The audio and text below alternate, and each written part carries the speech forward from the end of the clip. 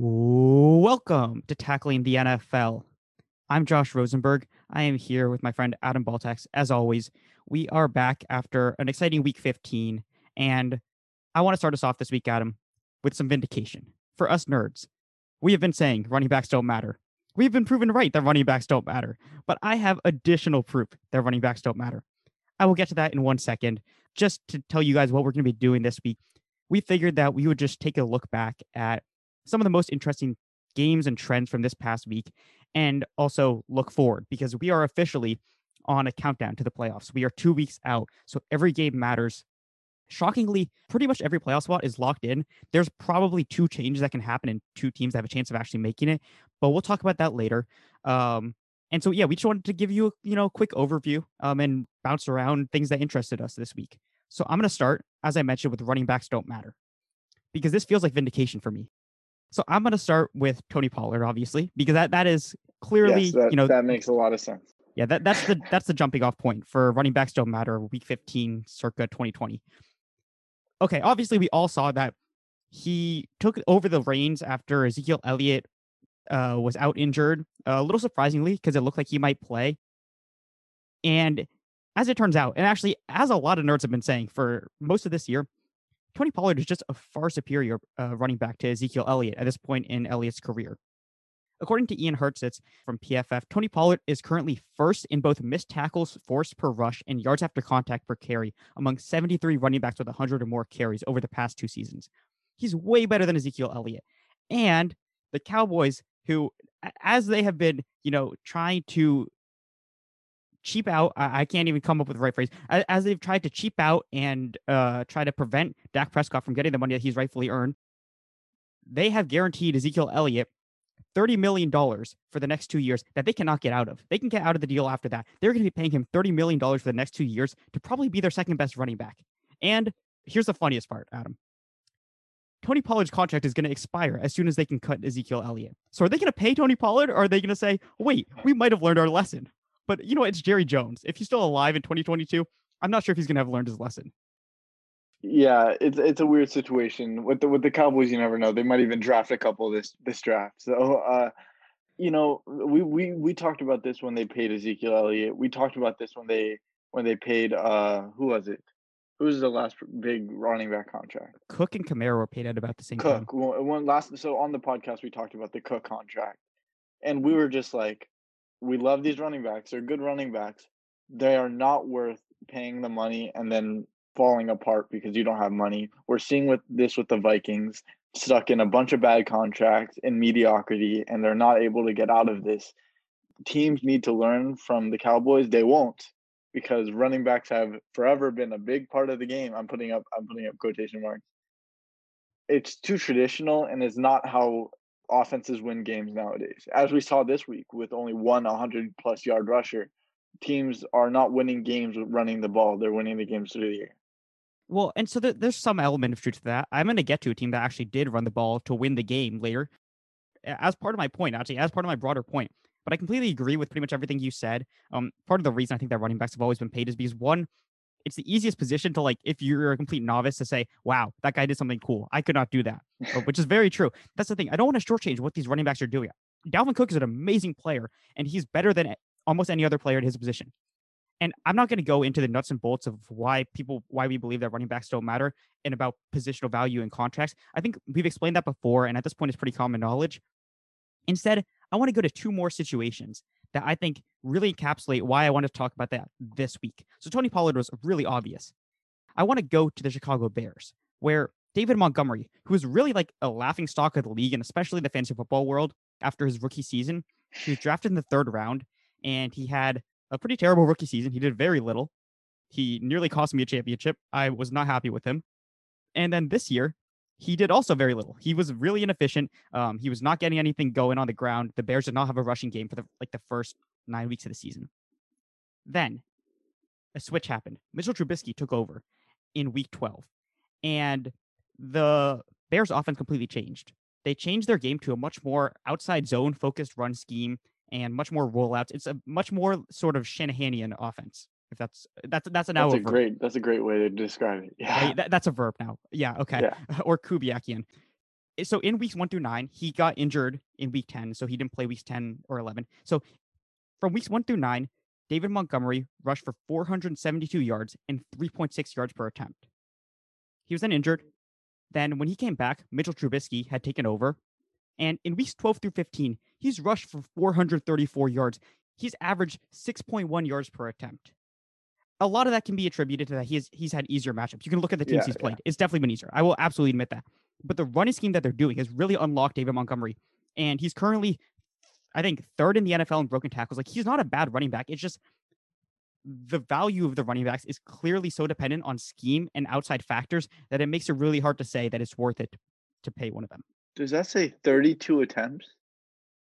He was getting the ball a lot in that game against the Vikings. He was getting fed. Yeah. And it was against a Vikings team that hasn't had the best pass defense either. So they weren't even attacking. Well, I mean, they don't have a great run defense either. But wow, that's surprising. Yeah, they just want to take the ball out of Mitch Trubisky's hands as much as possible, I would assume. and hopefully the Bears don't pay David Montgomery because of this. But who knows? This cycle might continue, and we'll be screaming this for the next 20 years, maybe.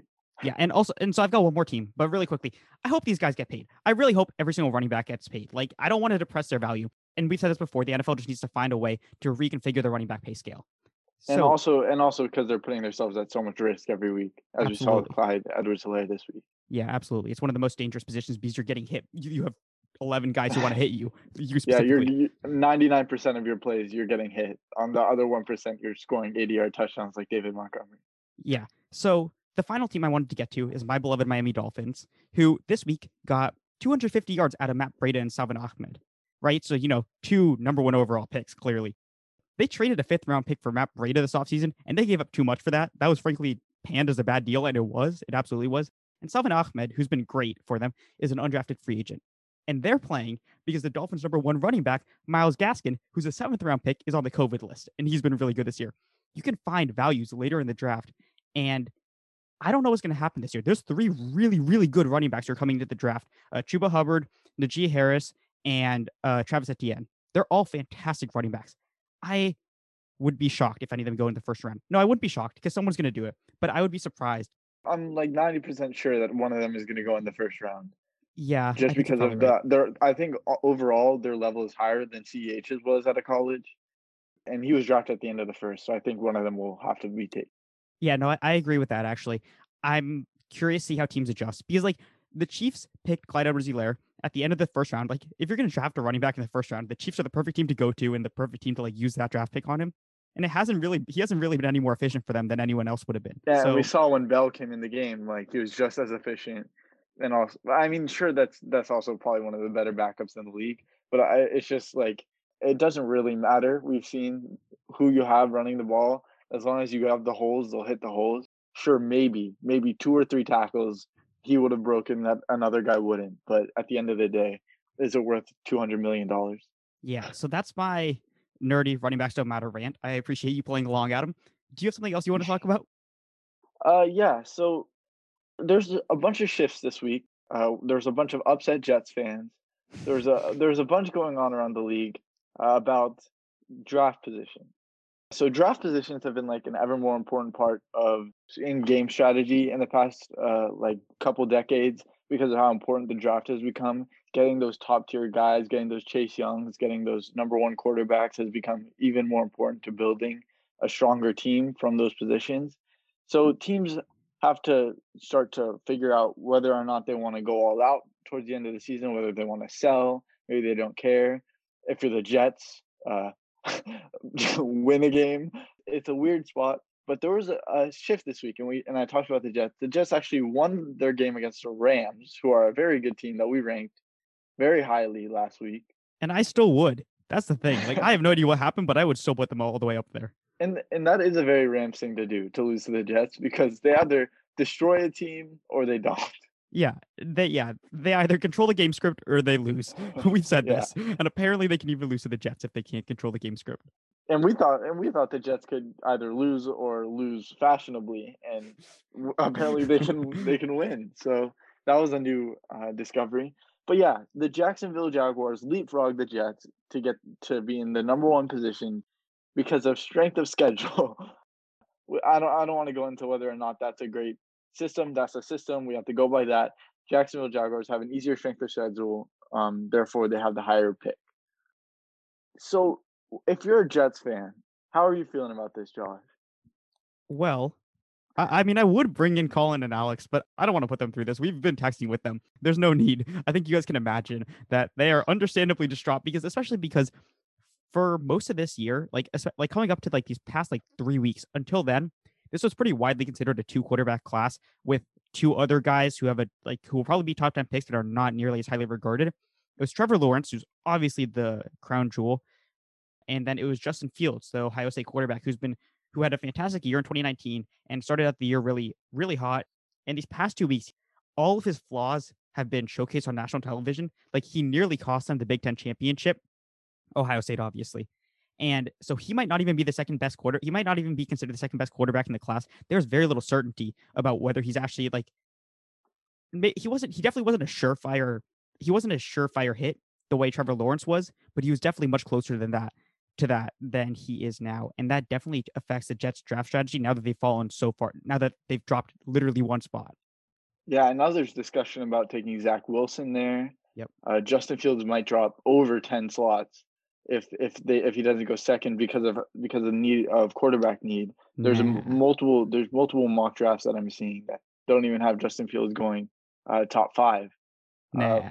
No, come on, because if Carolina has a top 4 pick, I would actually be surprised if they don't draft a quarterback. True, and also the Falcons, maybe, who knows? I don't want them to, but you never know. They might try and do something different. I'm looking at the draft now, and I do see where you're coming from. The Falcons and Carolina are probably the 2 teams beyond the Jacksonville Jaguars and the Jets that really need quarterback help. And then after that, the next 2 teams will probably be the Giants, the Lions, and the 49ers, who are all at 10, 11, and 12 currently. That should be a really interesting shakeout. Which could definitely change, as I was going to mention. So right now, 4 through 13 in the draft are up in the air. That we have 1, 2, 3. We have 4 teams with 4 wins, and we have 5 teams with 5 wins. What do you think is going to happen in these next couple of games? Will we see some fights for the bottom slots? Will we see some bad playing? Who knows? Okay, so I'm going to push back on that just because, and I think we haven't talked about this before, but it's been pretty widely established that teams don't tank. General managers tank. In other leagues, teams might tank, but the job security that you're going to find in the NFL is very different, especially for coaches and players, than you would in the NBA or in the MLB. So teams and coaches and players just cannot tank. They never will. And the sport is so violent and players' careers are on the line on every play that they cannot do that. So that's why I don't think that we're actually going to see any of that sort of jostling, other than maybe from a team like the 49ers, because their like organizational structure is set. Otherwise, the general managers aren't going to step in and they can't trade anyone, so they can't do anything there. And so that's why I don't think that we're necessarily going to see anyone intentionally lose here.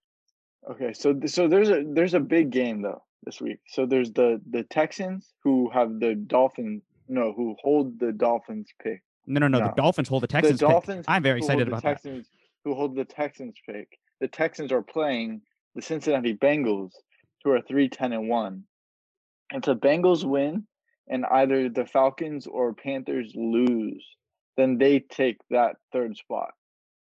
So there's some big, and then if the Texans win, the Dolphins' strength of schedule gets implemented into the draft pick, which therefore puts them under the San Francisco 49ers at 12. What? God damn it. I don't want that. So if the Texans win against the Bengals, they could potentially drop 6 spots. Ugh. They're going to win. Okay, I'm actually going to stop you right there. And we can go back to draft order in a second if you want. But this segues way too nicely into one of the points I wanted to make. So I was looking back at the Colts-Texans game. We have talked a million times about how incredible Deshaun Watson is. That doesn't need to be reiterated. What I do want to say is that, and I think I proposed a different theory. I don't even remember who I said earlier in the year for their head coaching vacancy. They actually interviewed, I think, Jim Caldwell, or they at least talked to him this past week. That news came out. I think that would actually be a really good signing, and I think that would be really interesting. But my dream hiring for the Texans job is now Brian Daboll, even over Eric Bieniemy, I think. Right? Yeah. Right? This is spicy. I don't know if it's spicy, but I really like, and I was thinking about this a little bit more. I really like the Deshaun Watson and Josh Allen comp There's obviously big differences in the way they play, but at the same time, actually, the way that they play is sort of similar in that they're both bigger guys who create with their legs, but they also like to hold the ball for quite a bit longer, and they make stuff happen out of the pocket.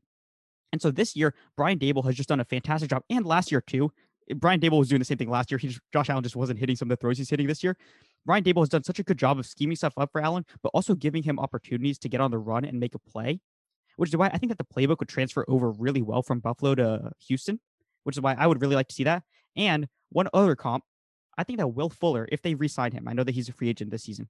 I think Will Fuller can be the Texans' 2019 John Brown. And this sounds like an insult. This is actually one of the highest compliments I can give because John Brown spent all of 2019 wide open downfield. And Josh Allen was like 1 of 27 on balls more than 20 plus yards downfield. So he didn't hit him. Deshaun Watson's going to hit those throws. And Josh Allen's been hitting those throws this year. So if Will Fuller can be used in that sort of way, I think that would be a really, really efficient offense. And I would love to see that happen. Do you think that the Bills are going to let Brian Dable walk?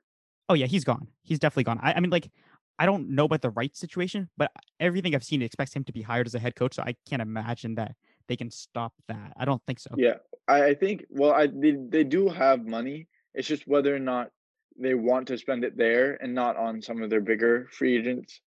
I can't come up with one. Is Trey White a free agent this year? I think he is actually. But so I think but paying coaches isn't under the salary cap. Sure, I'm just saying the use of money, spending on different things.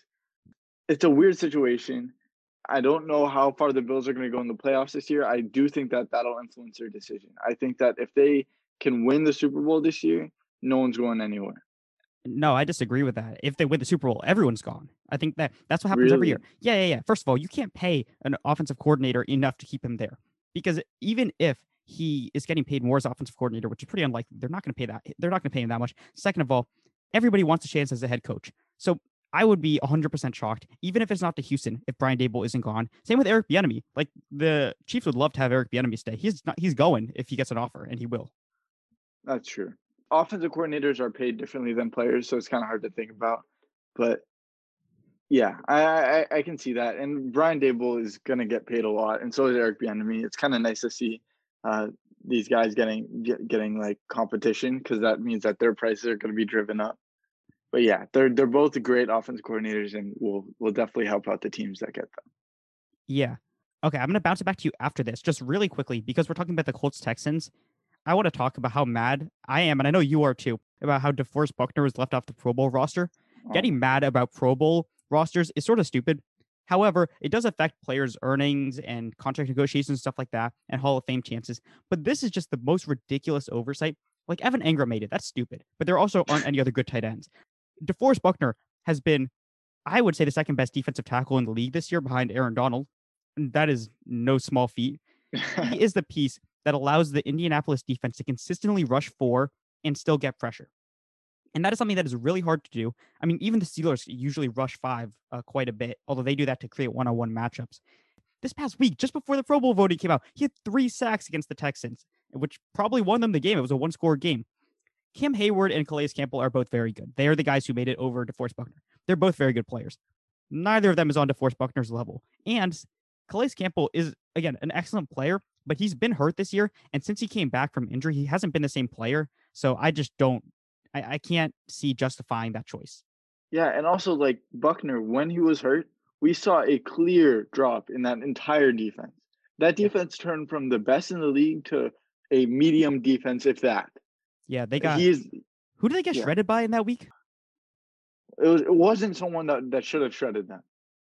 And either way, they got destroyed when he was gone. He is the glue to that defense. And since he's been back, there has been a clear boost in that entire defense's morale. And I think that in terms of being the best, he got robbed. It's plain and simple. Yep. Sorry, just pulling it up right now. The week that he was out, I think he was only out 1 week because he was on the COVID list.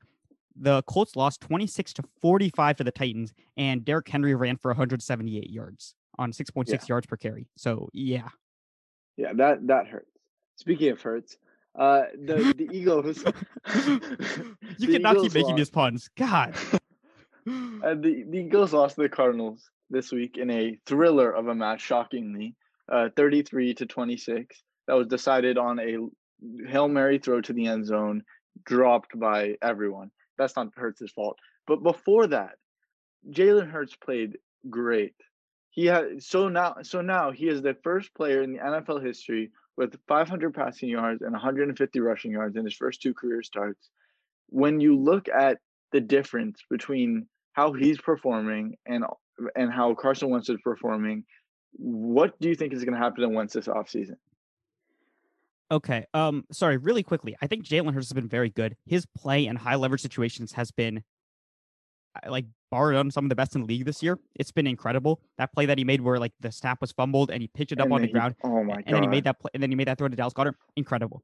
I will say he hasn't been that good. If you look at his pass chart, you can go find it on Next Gen Stats. They're avoiding the middle of the field like it's a plague. Like he looks like Ben Roethlisberger's pass chart. Of course he has a stronger arm. It's for different reasons. That's fine. I do think he's been very good. Carson Wentz this season. So that's the thing. There was a very strong chance, I think, coming into like this past week that the Eagles kept Carson Wentz just because one, it would be hard to find a trade partner, although I think it is possible if they want to. But two, because they probably won't be 100% sold on Jalen Hurts. Like he's going to have 4 weeks. He has 4 weeks to impress them, and he's been impressive, but he's not doing all the things you want to see from a quarterback. So it's hard to just say, you're our future. We're giving away the guy who we already gave $120 million to. So I thought he was going to stay until last week. He made quite a few comments about how he didn't want to be the backup.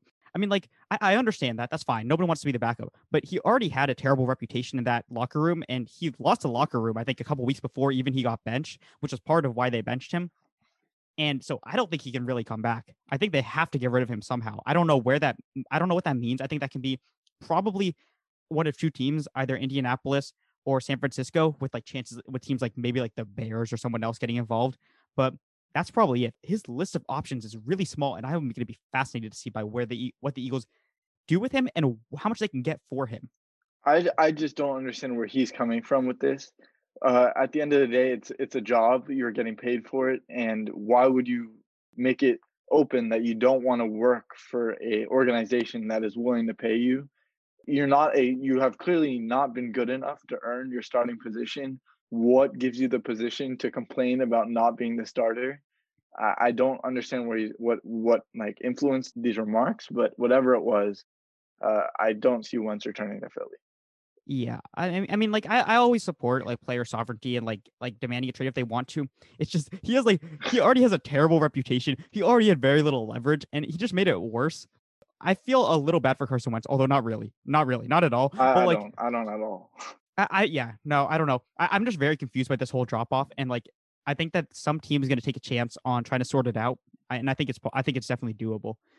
But yes, I agree. I don't think we'll be seeing Wentz in You Philly. think someone can turn him around? You think they can bring him back? Not to 2017 Wentz. We've already talked about how that's completely unrealistic, and that whole season was a mirage. I'm pretty sure that. But do you want to pay Wentz to have like a 2019 Wentz? That's the thing. His contract, while it seems onerous, isn't really that much as QB contracts rise and rise. I think that someone's going to take a shot on it. I haven't looked at the exact details, but $120 million over like 4 years is not the end of the world for a quarterback who's shown high level play. And we can very much clown on him for like blaming the offensive line and like one supporter for blaming the offensive line and like the pieces around him. Because I think all of that's true because Jalen Hurts is doing much better with the same pieces. At the same time, since his 2017 season, there's been very little organizational stability and like just very little consistency and a lot of injuries and a lot of older players. I think that putting him with someone like Frank Reich could do wonders for him. And I don't really know what that level he's going to hit would be, but I do think someone's going to take a flyer on him. I'm going to make a bold prediction now and say he doesn't have a job anymore for the rest of his career. Like a starting job? Yeah. How would that work? They're just going to sit on the $120 million because they can't find anyone? Yep. Okay. I'm going to make a counter prediction and say that he's going to be traded. He's going to be traded once in a 5th round pick for a 2nd round pick. And do you think he'll get any starting snaps? Yeah. Well, I think he's going to be traded. I think he's going to be traded to, like, if he got traded to San Francisco, I think that was what I was reading. If they trade for him and then they cut Jimmy Garoppolo, they pretty much break even. It's pretty much the exact same cost. So they can do that. And honestly, I would rather have Carson Wentz than Jimmy Garoppolo. Like, at least then you have upside. Jimmy Garoppolo, you've seen his. But then you lose all your looks. Now that is true. Like, oh man, think about the billboards that would be lost. Exactly. And he's That's such an important part of that team. okay. You've sold me. You've sold me. They shouldn't do that. Okay, Yep. let's move it on. I've already hit most of my things from this week. So do you have anything else you want to talk about? Yeah, I wanted to talk about the Steelers. I think Okay. that we can't really talk about this week without acknowledging that disgusting performance that we didn't even have to watch. We literally didn't watch. I think at least for me, that's the first game I haven't seen all season, and I cannot say that I am in a rush to go back and watch like the replay or the highlights or anything of it. Oh my God. The Steelers, if for some reason you guys don't know what we're talking about, the Steelers lost 27-17 to the Cincinnati Bengals, led by redhead quarterback Ryan Finley. Wow. So we thought it was bad when they were losing two straight. The Washington football team are a good team at least. Like they have some good skill positions. But this is the Cincinnati Bengals. I'm sorry, they haven't beaten anyone this league this year that has been any good. And now they beat the Steelers who are 11 and well, now they're 11-3. How does something like this happen, Josh? Well, actually, ironically, the Bengals. Sorry, wait. Let me just check their wins. I'm The pretty sure they Bengals beat beat the the Titans. Jaguars. No, they beat the Titans. Oh, and Which who was the other one? I wasn't the it was the Jag. Bengals, the Jaguars, and then they tied with the Eagles. Okay, I was just thinking about the Jaguar thing. Yeah, I figured that the other one would be bad. yeah. No, I know. It's very strange that they beat the Titans. Anyways, I'm just sorry. I'm just going over like the EPA stuff and the stats from this game. Both teams had both negative rush EPA per play and negative pass EPA per play. This had to have been one of the worst games in quite a while. I'm very glad I missed it, honestly. I'm Uh, surprised it was so high scoring. yeah. Do you want to guess what Ben Roethlisberger's EPA per play was? No, it's gonna be bad. I don't want to guess over or under. Negative 0.3. Oh, I'm glad I didn't guess. Yeah. I was gonna at least give him the benefit of the doubt and go like with negative 0.1. No. And honestly, it's even funnier. I was talking about Jalen Hurts' pass chart. I tweeted this. If you look at Ben Roethlisberger's pass chart and like his pass distribution from this week, it looks like either the Bengals were playing like it looks like the Bengals were playing the flying V defense, which is actually an offensive tack from the Mighty Ducks. Like there's just a I love giant it. wedge in the middle of the field, like starting on like the left sideline and making a V, and there are no pass attempts there. I don't know what happened. Yeah, I mean that entire passing game is a mess. That Steelers passing game, which was so highly touted, you're like, oh my God, we got Juju Smith-Schuster, we got Deontay Johnson, we got Chase Claypool, we got James Washington. We're set. Or our passing attack is great. But then you look at your quarterback, you got Ben Roethlisberger. You start looking deeper into the wide receivers. You got Juju Smith-Schuster, who's dancing on logos before the game. You got Deontay Dropson, who can't catch a pass for his life. You got Chase Claypool, who can't hold on to the big catches. I'm kidding. Chase Claypool is actually like the only person that impresses me. Yeah, I was gonna But say, let's not do that. but it's just it hurts to watch a team that was so highly touted, like 7 games into the season, fall apart. Yeah, it's not great. I think that there's a pretty good chance that the Steelers like lose out and then possibly lose their playoff game. Their next two games are, sorry, I'm just pulling it up. They play the Colts and then they play the Browns. They should be underdogs in both those games, and then they'll probably play like what they'll probably play one of those two teams actually in the wild card round because they probably lost the number 2 seed. So, I would not be surprised if the Steelers don't win another game yep. this season. And meanwhile, Ben Roethlisberger's on, I think, has like a dead cap hit of like at least $20 million next year. Like they can't really get Oh, rid that of him. hurts. Those words hurt. I know. I don't know what the Steelers' future is. That's going to be a really interesting discussion to have over the offseason, but it's not Okay, looking bright. this is a good question. What do you think is a bigger fluke? The Steelers going 11-0 or the Jacksonville Jaguars beating the Colts? Well, okay, so here's the thing. The Jaguars are terrible, but any team can win a one-game sample, which we saw this week when the Jets beat the Rams.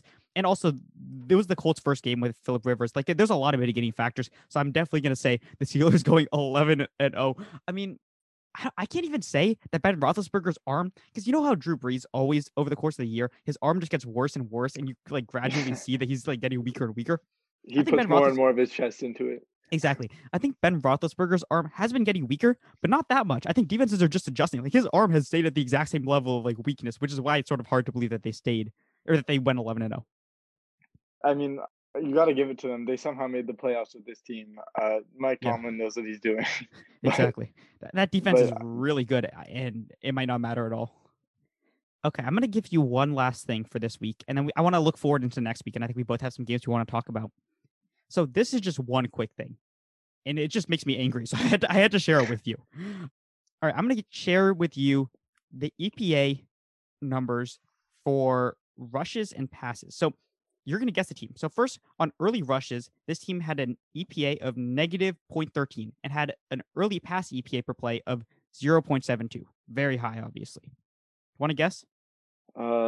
let's go with the Buccaneers. It was the Chargers. Buccaneers isn't a bad guess, though. I do like that. Falcons would also probably be a decent guess. So, yeah, that makes sense. Now, do you want to tell me how many early rushes to early passes they had? Just give it a guess. Just give it a guess. I'm gonna say that they had 2 times as many early rushes than passes. No, but they had 27 early rushes, 26 early passes. Like, we've talked about Anthony Lynn and the Chargers coaching staff these past couple weeks. I think their offensive coordinator is like Shane Steichen or something like that, like literally the most nondescript name ever. He needs to get some blame. Like, they all need to get some blame, but this cannot happen when Justin Herbert was dicing the Raiders defense up through the air and they couldn't get anything going on the ground. I've said this ever since Austin Eckler came back. They've been using him way too much on the early downs. Listen, I love Austin Eckler. He is a great player, and he's probably one of the best receiving backs in the league. They should use him like that. They should not be running him up the middle on first down. It doesn't make any sense. No, I agree. They also did a lot of running with Kalen Balazs, but I completely agree. And I think that since Austin Eckler came back, they've changed their game plan, and it hasn't been for the better.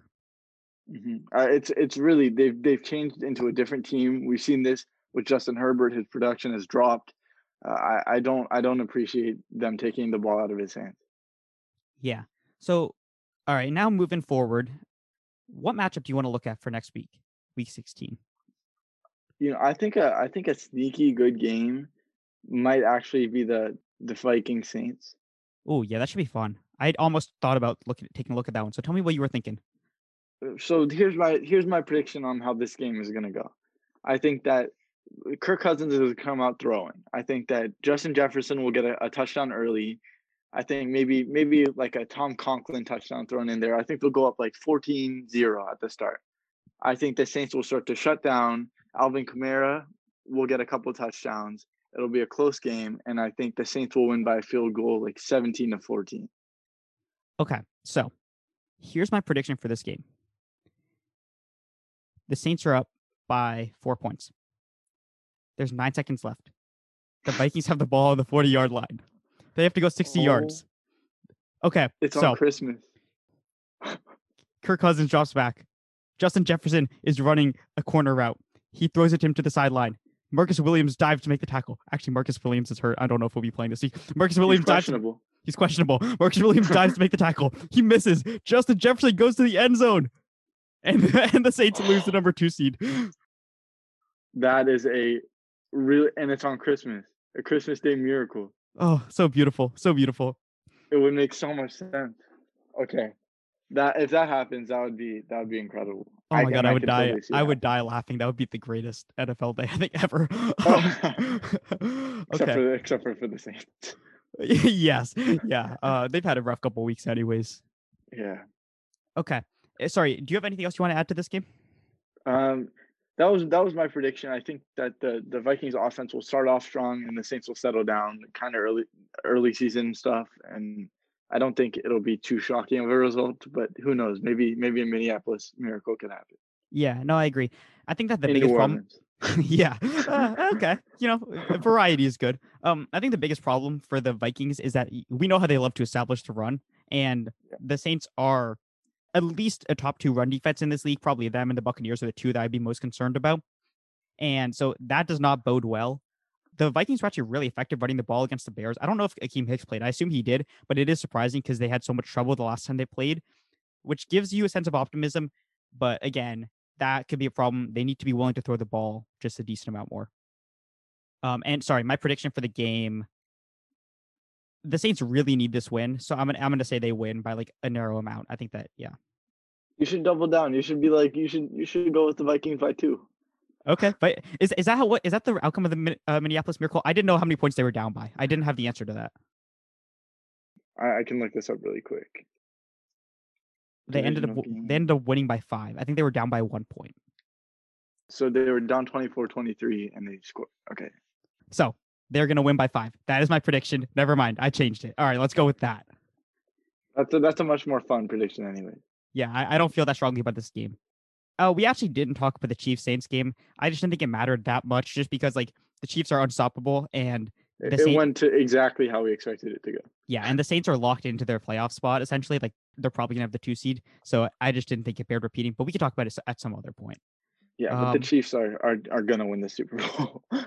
Yeah, I would be shocked if anything else happens. Next game I want to talk about. All right, this is gonna be a homer pick, sort of, but also not, just because I think it's sort of funny. And I don't even want to talk about the Dolphins all that much. I want to talk about the Dolphins Raiders quickly. So this is the matchup of the 2 best Hawaiian quarterbacks ever. In Marcus Mariota. Well, if Marcus Mariota plays. Really? Yeah, I actually looked it up on Pro Football Reference, and there's pretty much nobody else who's had nearly as many pass attempts from Hawaii. So I was surprised. This is, of course, if Derek Carr doesn't play, but groin strains tend to linger. Mariota played really well last week, and the Raiders are essentially eliminated, so I don't see the point in rushing Carr back. So anyways, I wanted to talk about Marcus Mariota just a little bit, even more than Tua, although I think that we already talked about how the Dolphins stomped the Patriots on the ground. And we could see a little bit more of that this week because the Raiders, even though they were more successful against the Chargers, have not been good against the run. So just some things I noticed from watching Marcus Mariota when he came in relief of Derek Carr, which were surprising, obviously, from since the last time that we saw him. He's gotten much more aggressive attacking downfield. He had the 3rd highest average intended air yards for quarterbacks in week 15. And when we last saw him, he was timid and he was holding the ball too long and he wasn't willing to take those shots that when they opened up. And so as a secondary note, another big problem, he was holding the ball too long before. He was holding the ball for nearly 3 seconds a throw on Thursday night, but the Raiders' offensive line did such a good job of keeping him clean, which has to do partially with Joey Bosa only playing 16 snaps and Melvin Ingram being out. But he managed to navigate a couple crowded pockets and otherwise stay clean. And then when he needed to, he used his legs and he was really efficient running the ball. And he had 21.3 total EPA on the day. Like he was really good in an effort that I'm pretty sure nobody saw coming. I mean, I was just shocked. Yeah, I mean, I was always higher on Marcus Mariota than you were. I could never in my wildest dreams have imagined him play that well. Yeah, but at the end of the day, neither of them is going to be a long-term starting quarterback. I think that this would probably... Sorry. Are we talking about Tua here, or are we talking about Carr and No, we're talking Mariota? about Derek Carr and Marcus Mariota. Okay, just making that clear.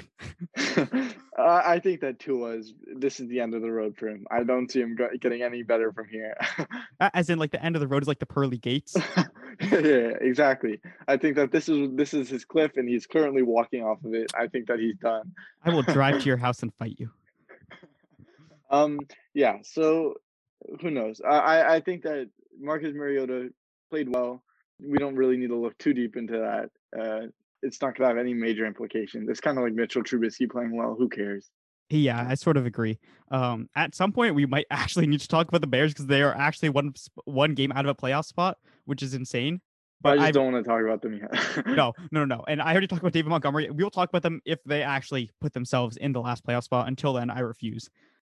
And they do play the Jaguars, so... Oh, God damn it. My prediction for this game, Dolphins win because they just have so much more to play for. Dolphins win by like 3. It's still going to be a tight game. The Raiders are still a good team, and the Dolphins are missing their top 5 pass catchers, or they were this past week. Hopefully they get Gesicki and Parker back. I don't know about the rest of them. Yeah, I'll go with... I'll be a little bit more optimistic than you. I'll go Dolphins by 7, okay. Like 27-20 or something. That sounds like a reasonable score. All right, which game do you want to hit next? Well, I think the most exciting game, it might not be the best game, but definitely the most exciting game will be the Titans-Packers. Just in terms of pure scoring. It's no defense versus no defense, and wow, it might be a bloodbath.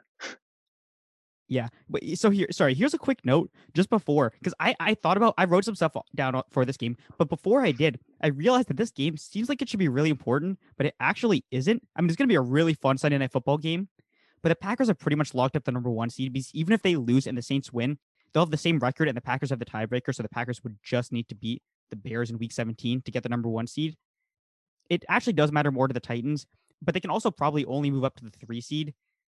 They need to win out, and they need to have the Steelers go 0-2 just to get the Well, 3 seed because the Steelers have the tiebreaker, which we said is reasonable, but like still a tough task. So that's and why I don't was what about the Bills? Are they like locked in for the second seed? yes at this point. They are, I think, ahead of the Steelers, and the Steelers are not are not Not are gonna not win a catching game. up. Yeah, the Steelers are just clinging to what they have right now. Is essentially where I'm at. They put themselves in a pretty good position, but gosh. Okay, Yeah. we talked about them. Let's talk about this game. What do you think is gonna happen? Matt LaFleur and Arthur Smith are pretty similar. Arthur Smith was actually hired to replace Matt LaFleur as the Titans offensive coordinator, and he built on LaFleur's play action heavy system, which got LaFleur hired by the Packers. They come from the same tree, essentially. They're very similar coaches. So, my prediction: Aaron Rodgers is going to sit in the pocket all day. He will make himself some sandwiches. He will have plenty of time. He might write a thesis paper because that Titans front four is just not getting home against the Packers offensive line. Meanwhile, Dean Pease is no longer there to scheme up crazy blitzes and actually get some pressure. So my prediction is that Aaron Rodgers is pressured 5 times on the day, 3 of them on blitzes that have like at least 6 guys going. Yeah. Then on the other side of the ball, I think that the Titans' preferred game plan is to have Derrick Henry run all over the Packers' run defense. However, I am dubious about the efficacy of this plan just because the Packers' run defense has been better the past couple weeks, and unless the Titans score a touchdown like every single possession from the beginning of the game, for them to keep up, they're going to need to throw the ball a lot because Aaron Rodgers is going to score a lot against this defense, and they might have to take the ball off the ground. That's my prediction. Packers win by 10. What score? 57-47? 35-24. So they win by 11, I guess. I'm going to change it a little bit. Okay. Hey, you're gonna be really upset when they win 35-25. Yeah. So I could see that happen. I see Aaron Jones having a bigger role in this game. I'm gonna go with a pretty bold prediction and say he gets over 200 yards from scrimmage. Woo, I like that. I think that he's just gonna run through that entire defense. I think that Davante Adams is gonna draw so much attention that he'll just be able to run under, and that Titans defense has shown that they can't do anything to stop it. So I'll go with that being my prediction. But I also see Derrick Henry running through the Packers. Uh, I think we will see a very running back heavy match on Sunday night. So I'm gonna say that Aaron Jones gets 220 yards from scrimmage versus Derrick Henry's 192, and then the score is gonna be 40-37 on a game-winning field goal by Mason Crosby. Jeez. Okay. I mean, I can see a lot of that happening. The main thing that really does surprise me, though, is just the Aaron Jones prediction. Because as good as he is, and even though the Titans are bad against the run, I just don't see the need for them to run the ball when they can instead put the ball in Aaron Rodgers' hands, which I think they'd prefer to do. Yeah, I just think that the Titans might lot into stopping Davante Adams, and I'm not saying it'll work because it probably won't, but I'm just saying I think that Aaron Jones will become a very important part of their game plan. Yeah, I'm down by quite a bit in a fantasy matchup this week, and I think I might play Aaron Rodgers, Devontae Adams, and Alan Lazard just to see if they can score 1,000,000 points for me, because that would be great. Yeah, it's a risk kind of worth taking because Yeah, you might exactly. hit. All right. So one last game that I have are you done? Yeah, Okay, great. So we'll end on this. This is a rematch of what was a pretty good game back in week 10. We have the Rams Seahawks going back at it for round 2, which is an insanely important matchup because this is going to decide who wins the division and who takes either the 2 or 3 seed or the 5 seed, which is really important. The Rams had a pretty strong hold on that division lead until they lost to the Jets. And so now the Seahawks currently hold the 3 seed, I think. But if the Seahawks win, they clinch the division. If the Rams win, they're going to have the same record as the Seahawks, but will have the tiebreaker. They'll be 2-0 against the Seahawks. They already beat them earlier this year. So most of my questions actually for this game are actually more for the Seahawks than the Rams, mostly because I'm just going to look at this game against the Jets as an aberration, a trap game that like we know they got themselves in a negative situation and they couldn't rebound. That's fine. My questions are for the Seahawks because they had a terrible game, especially offensively, against the Rams back in week 10. So I just have a couple questions, really. One, can the Seahawks unlock DK Metcalf? Because the last time they played, Jalen Ramsey shut him down. He had 2 catches for 28 yards. And since week 8, Tyler Lockett is averaging 5 receptions for 47 yards per game. He's not going to be getting that much help from Lockett from what we've currently seen, at least, or recently seen. So I'm going to be curious to see if Metcalf can take over this game, or at least to an extent. And Wilson will probably need to look for him more because he missed him a couple times. He was just really on the run a lot. What do you think about that? Yeah, so I think that that's a very important part of this game. DK Metcalf had 5 catches for 43 yards against the Washington football team, which is not sufficient for DK Metcalf. He is not happy with that. I think he will come back firing. So Russ and the Seahawks are a completely different team in the clutch. They turn into a different animal, and I can totally see the Seahawks winning by 20 points against the Rams. God damn. So I have a Yeah. lot more questions for the Seahawks that I didn't even get to. So I'm gonna go through them. The Rams defense just completely took over the game in week 10. Russell Wilson looked very hesitant the last time they played. It was actually the beginning of the end for Russell Wilson because he's not been good since then. Before that game, he was averaging 317 yards per game and had a passer rating of 117. In the week since, he hasn't thrown for more than 263 yards in a game. He's averaging like 210. And he has a passer rating of 91.6. It's a complete drop off. Like, there's been a massive change since this game, and I think defenses have adjusted. So sorry, just give me 1 second, because I think defenses have used Brandon Staley's game plan to attack Russell Wilson. And so Brandon Staley is a Vic Fangio disciple. And so what that means is that they use a lot of too high coverages, and they rely really heavily on their safeties to make plays. So Brandon Staley's defenses usually have a light box, which makes it seem like it should be really easy to run. But instead what they do is they have their safeties just attack downfield really hard. His safeties need to be really good, which we talked about how John Johnson and Jordan Fuller have been fantastic this year. And they need to be attacking quickly. They need to be diagnosing immediately and making plays in the run game and the pass game. And so in week 10, the Seahawks actually rushed and passed for negative EPA per play. Like, they got whooped by the Rams defense. And so that is my concern. I've been one to clock when a player is on a downward spiral, and I think this is the time where Russ goes off.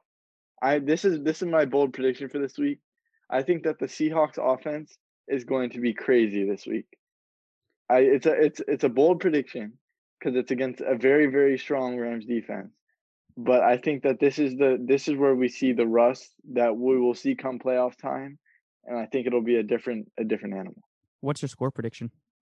I have the Seahawks winning 27-7. Okay, interesting. So they're going to put up 27 points and Russ is going to go off? Yeah. Okay. Because once you're up 27-0, you don't have to worry about scoring points. All right, that's fair. My faith in Russell 30-10, 30-10. Okay, all right. I appreciate that a little more. You got to at least hit the 3. My faith in Russell Wilson has been shaken. I still believe he's one of the best quarterbacks in the league, but they have not looked good, and this is a bad matchup for them, as I said. So I think the Rams win 24-14, which actually I think might have been the same score as last time, but I could really see a repeat of that game. And you got me wondering. That's my prediction. I get that. Okay, now I gotta find out. Okay, yeah, I looked at it before. 23-16. 23-16. All right, you have anything you want to close this out on, Adam? I hope that the Bengals beat the Texans, and I'm sure you do too, because that keeps the Texans pick lower, but it also leapfrogs the Falcons over the Bengals, and I really hope that the Falcons take Micah Parsons, but that's just my opinion. Interesting. Actually, wait, I'm gonna stop you right there really quickly. I was gonna close this out on that, but why do you want them to take Micah Parsons? Because here's my question. I think their linebackers are probably the strongest part of their defense because you and I both love Foye Oluokun, but Deion Jones is also really good. Why is Micah Parsons the need for this team? I just think that he's the best defensive player in that draft, and our defense needs pieces. And he can play on the pass rush. Foye can play as a safety. He's done that before. I'm just saying we need change and we need it somehow. I don't know how we'll shift pieces around, but he's the best defensive player, and I think you got to take that there. Yep, I always appreciate drafting best player available rather than for need. So I think that's a good choice. I'm just going to wish everyone a happy holidays, and we will see you next week.